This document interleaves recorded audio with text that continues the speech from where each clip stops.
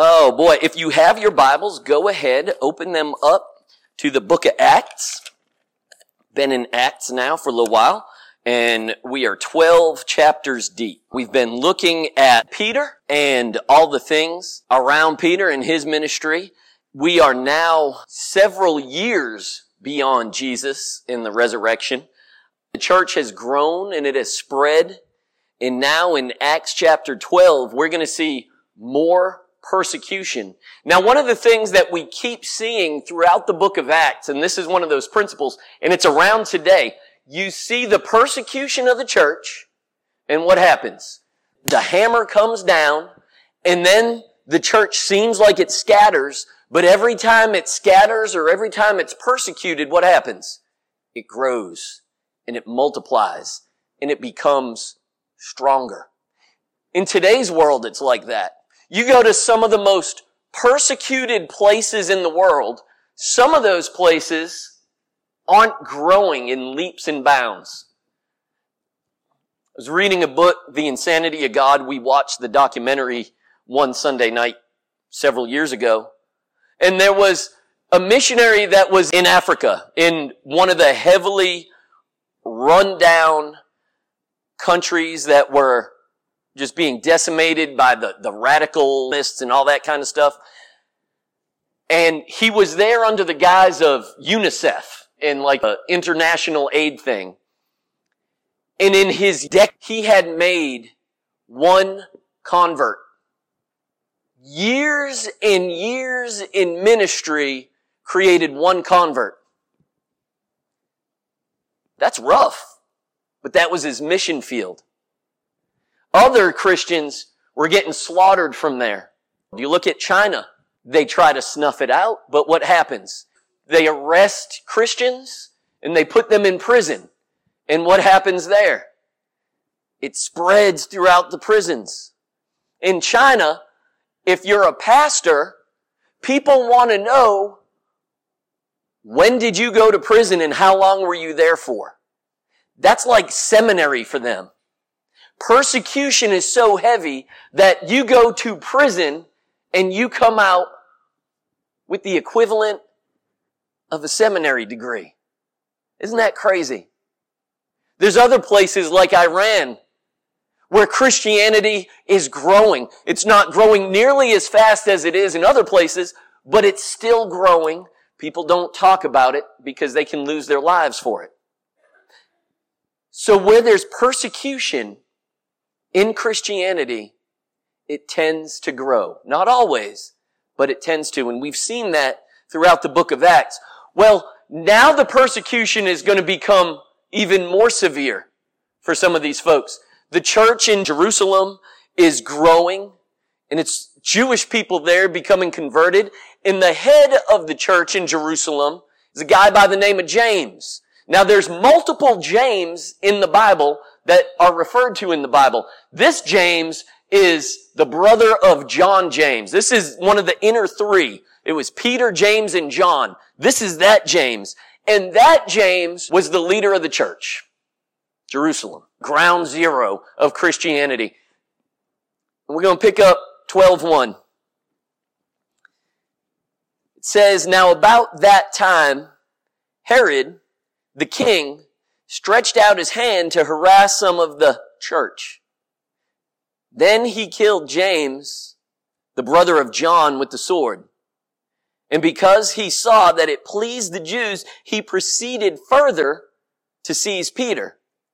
Now it was during the days of unleavened bread. So when he had arrested him, he put him in prison and delivered him to 4 squads of soldiers to keep him, intending to bring him to before the people after Passover." Let's stop right there. This chapter is started. Now Luke, the author of the book of Acts, he is starting this thing out by framing it. If you're an author, you frame it. You show where the story's taking place. The beginning of the framing is, here's James, brother of John, leader of the church, dead. If you are a disciple and you're in Jerusalem and James is put to death publicly by the sword, you shouldn't be real excited about the prospect of your future in Christianity. That's what it was done for. It was a terroristic event that took place. Just like ISIS was beheading Christians and putting it on the internet, Herod, and this isn't the same Herod that tried to kill Jesus when he was a baby. This is actually that Herod's grandson. Herod was kind of like the term of governor or king over Israel or Judea. So this Herod is Herod Agrippa, grandson of the one that tried to kill Jesus, nephew of the one that beheaded John the Baptist. That Herod says, man, this is going to create some political points for me if I go after Peter now because they loved when I killed James. So the story is unfolding, and we see that James is killed right off the bat in chapter 12. Peter knows this, and they send for Peter. They send 4 squads. You know how many's in a squad? I'll be impressed if you do. 4. 16 soldiers are coming in to arrest Peter. 16 for one guy. Now, Peter's a bad dude. He chopped off old Malchus's ear when they were trying to arrest Jesus, but it's going to be different. Here's verse 5. Peter was therefore kept in prison, but constant prayer was offered to God for him by the church.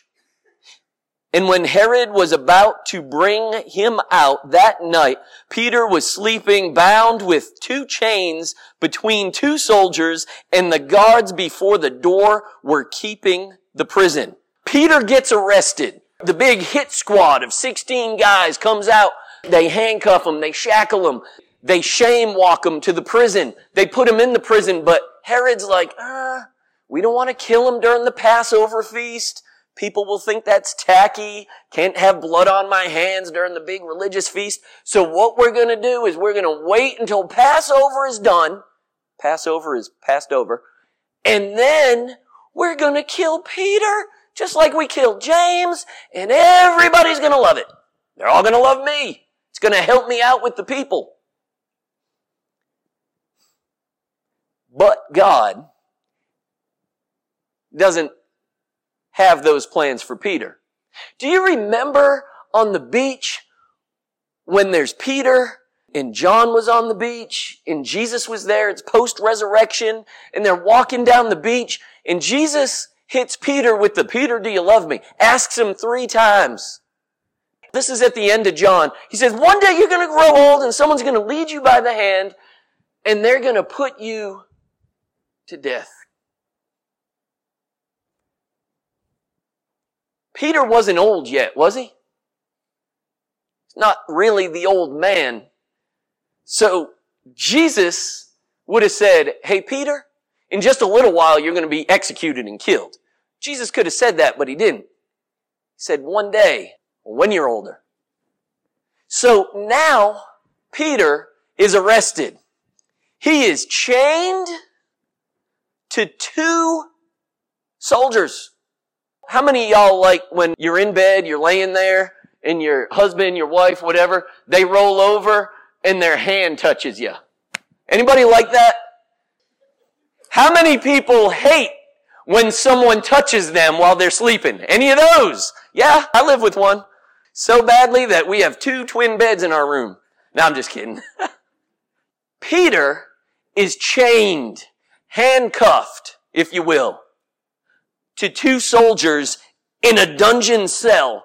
And at the gate of that dungeon cell are the other 2 soldiers in that squad. So there's 2 guys chained to them, metal bracelets, anklets, whatever it is, and then there's 2 guys outside the door. And Peter's there sleeping. So we know it's right around April-ish, because it's right around Passover, maybe the end of March, depends on where Easter fell that year, right? Peter is there in the cool of the night in this dungeon with these guys attached to him. Now we're going to see the miracle that takes place. Verse 7. Now behold, an angel of the Lord stood by him, and a light shone in the prison. And he struck Peter on the side and raised him up, saying, "Arise quickly." And the chains fell off his hands.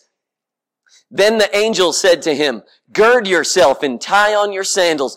And so he did. And he said to him, "Put on your garment and follow me." So he went out and he followed him and did not know that what was done by the angel was real, but thought he was seeing a vision. When they were past the first and the second guard posts, they came to the iron gate that leads to the city, which opened to them of its own accord. And they went out and went down one street, and immediately the angel departed from him. All right, let's stop right there. Are you seeing this in your mind? Is this not awesome? This is like SEAL Team 6 angel guy coming in, busting Peter out of jail. Under the cover of darkness, total stealth. It brings me back to my childhood when I was playing video games and you had like these sneaky little stealth missions and you couldn't be seen and you'd be hiding in the shadows, except you're breaking Peter loose. This angel shows up and it's this bright light. Now let me tell you what, Peter isn't awake. Peter knows that tomorrow's the day that he's probably going to die. How many of y'all would be sleeping? And not just sleeping, sleeping soundly. This is a guy that you cannot wake up because here's this bright light shining. That doesn't wake him up. The angel had to do what? Strike him, pow, on the side.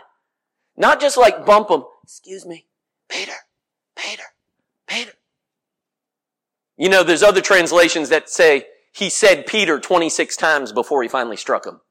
But he had to hit Peter to wake him up. That's how soundly Peter was sleeping. Let me tell you this.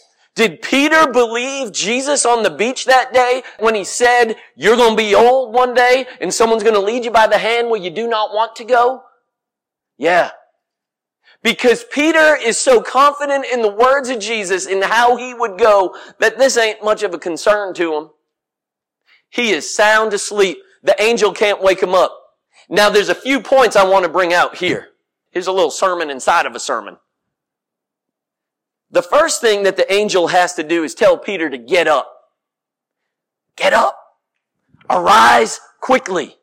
Some of you have been sleeping inside of a cell, chained to the circumstances of your life that is not allowing you to go out and be who God called you to be. Do what you want with that. I don't know what that circumstance is in your life. I don't know how it's affecting you. But there are some of you who feel like you are chained down to the circumstances of life. Let me tell you this. God is bigger than those circumstances. God is beyond those circumstances. God is in control of those circumstances. First thing he says, get up. But he's got to wake you up first. Some of y'all still sleeping, snoozing soundly, resting in your blessed assurance, right? Hoping that one day you're just going to wake up and see Jesus and he's going to be like, "Well done, my good and faithful servant."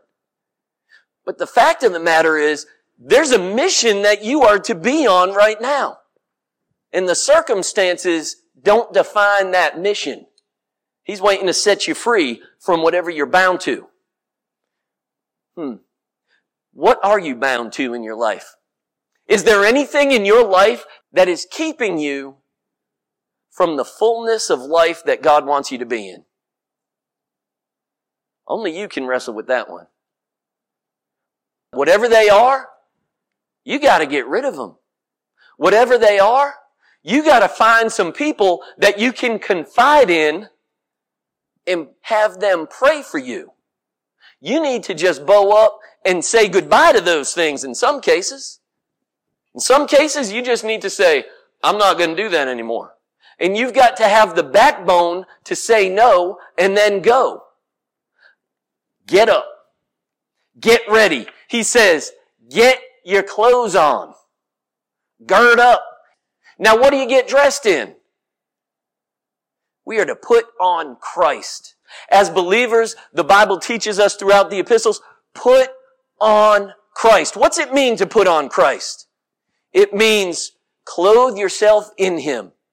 Robe yourself in Him, in His goodness, in His grace, in His mercy, in the discipline that comes there. You can have that discipline in your life to follow Him wherever He leads you. Put on Christ. Are you in Him? Are you resting in Him? And then He says, follow me. Get behind me. Get up, get ready, get clothed, get behind me. And some of you would do well to take that to heart, to follow it out in your life and see where He's going to lead you when you let Him lead you. But the problem is, sometimes we don't even know that He's trying to lead us somewhere. And what do? We just, look what God's doing. What happens when God breaks you out of the chains that have been binding you for however long it's been, and He says, you're free, you're in me, now follow me. Amazing things happen. We have the first automatic garage door opener in one of these verses. They get to the gate, they go past 2 outposts. Nobody notices. Here is the most wanted man in the city, public enemy number 1, waiting to get his head chopped off the next day. And he's just walking through the prison, looking at the guard towers, right? Who's in the guard towers nowadays? It's a guy with the high-powered sniper rifle, right? Ready to take you down. Back in those days, it was probably a bow and arrow or a crossbow or something. Anyway, I digress. Walks right on past those things. And Peter doesn't even know it's really happening. Thinks it's a vision. Goes past the first outpost. Goes past the second outpost. Sees some soldiers over here. A couple soldiers over here nodding off sleeping. Gets to the gate.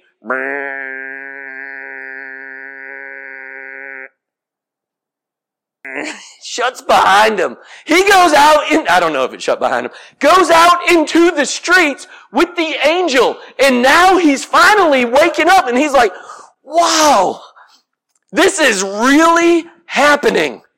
This is for real. And they go down a street together. And then the angel leaves him. And Peter's thinking, man, this is crazy. So what does Peter do?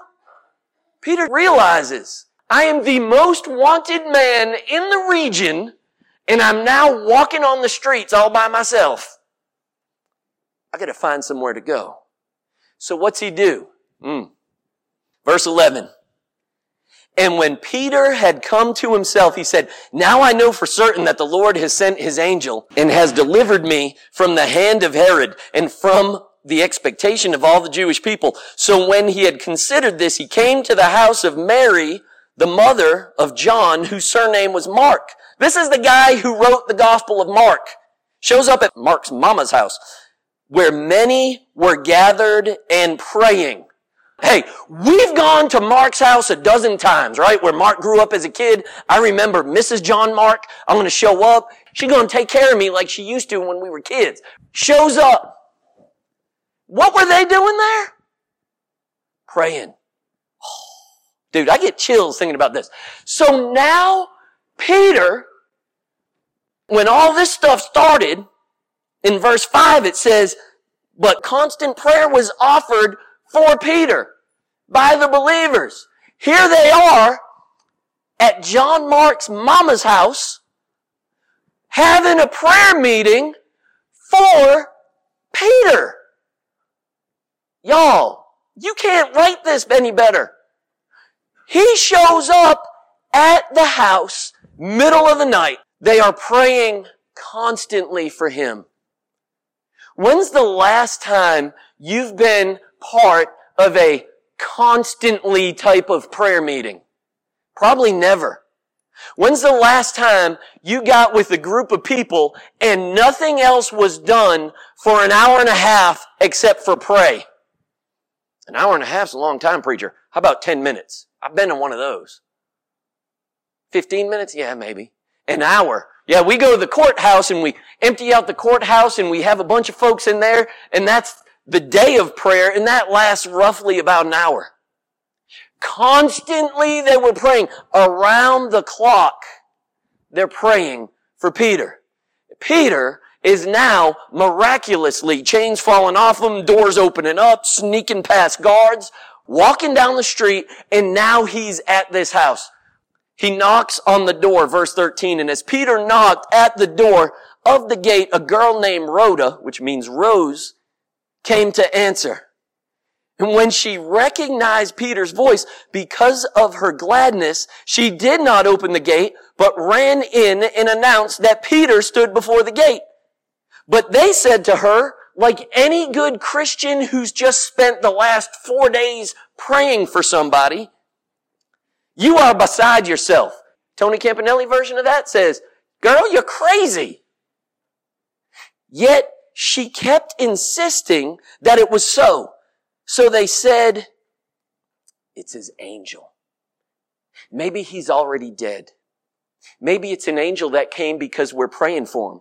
You could have a theological debate right there in that house amongst those people over that.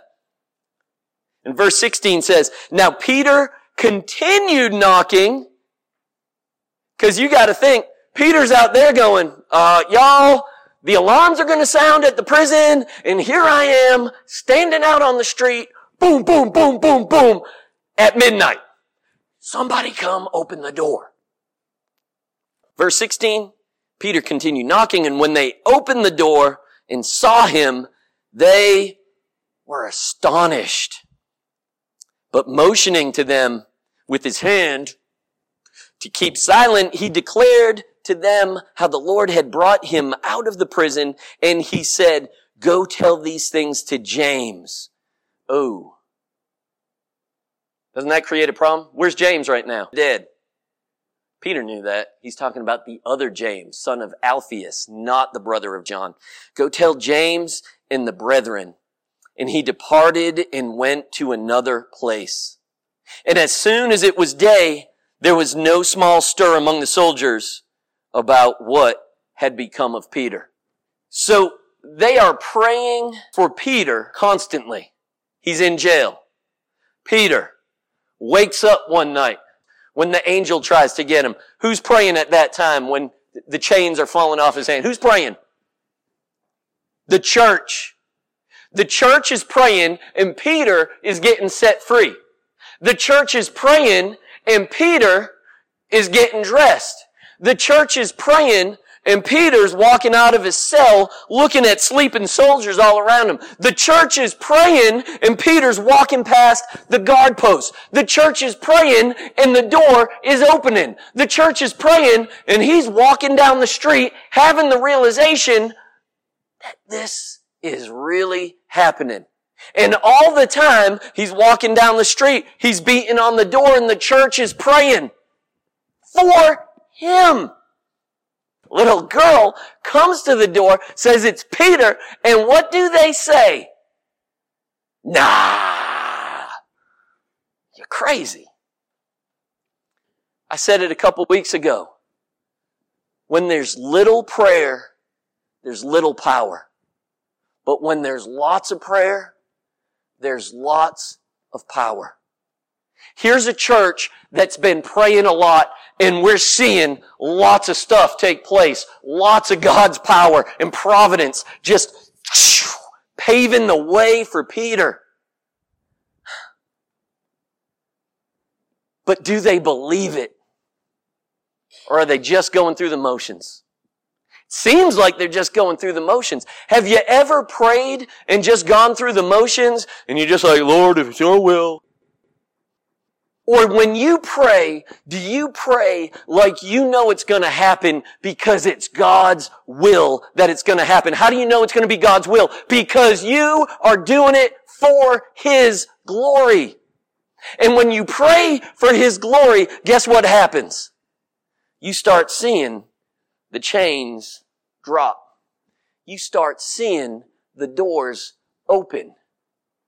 And things start to change. So, we get to this funny thing. This funny question starts to form So Peter has people praying for him, and he walks out of prison alive. Does that mean that those folks in that church prayed harder for Peter than they did for James? Because let's face it, who's the big winner out of James and Peter? Who's the winner and who's the loser? Is Peter the winner? Is he? Why? Because what Paul said in Galatians, to live is what? Christ. And to die is gain. According to the kingdom logic, James is the winner. Because you know what? We are all gonna die, last I checked. And to quote a guy who I don't know if I'd call him a wise man, but every day there are people dying who have never died before. Every single day there are folks dying. And if you're in Christ, you're the winner. You get the victory. You get to be with Jesus sooner. Think about James. James, Peter, John, that inner three. One day they're all going to be in heaven, and James is going to be like, I beat y'all. I was here first. Everybody's like, yeah, but James died this horrific death. Let me tell you a little story. Peter does too. Peter dies death by crucifixion upside down. James died in a matter of seconds. Peter's going to have an excruciating death that's going to last hours, if not days. Is our comfort all that matters? Is that what makes a winner and a loser? When it comes to the big picture? To live is Christ and to die is gain. And will God get the glory? God is still God, and He's still good, and He's still glorious, even though James died by the sword of Herod that day. And God is just as good and just as glorious and just as worthy when Peter has the shackles break off and he gets to live for another 40 years. Remember that. It's not your perspective on how events are shaking out. It's all in His hand. And it's all in His perspective, in His providence. Take what you will with that. Apply it to your life. Look into your soul and say, are there areas in my life that I've been questioning and worrying about God and worrying about what's happened in my own life because of the circumstances that I'm faced with? And God, why are you doing this to me? And look at it from His perspective. I'm going to close out with one more thing. Anytime you're struggling with that whole idea of why do bad things happen to what? Good people. Because isn't that what we always hear? Why do bad things happen to good people? Why did that have to happen to James? Go back and think of this. Why do great and wonderful things happen to miserable, wicked people? What? That doesn't solve it. I was a wicked and miserable person that hated God, that shook my fist in the face of God and my finger. And God was merciful and good and showed me so much grace and gave me another day to hate Him. And another day to hate Him, until eventually I came to the point where I knew Jesus was my Savior and He was the Lord of all creation. And I bent the knee and I bowed the knee and I said, yes, Jesus, it's You and only You that I want. He gave me, a wicked person, another day. And then we can think, Why did God give the only perfect one of us, the only perfect person, absolute hell? Jesus, the only perfect one that ever lived, as our representative of humanity, took that cross and God poured out all of His fury on Him. The only good one, the only one who actually didn't deserve what He got, He poured all that out on Jesus. Crushed His own Son so that we could have a right relationship with God the Father and be called children of God.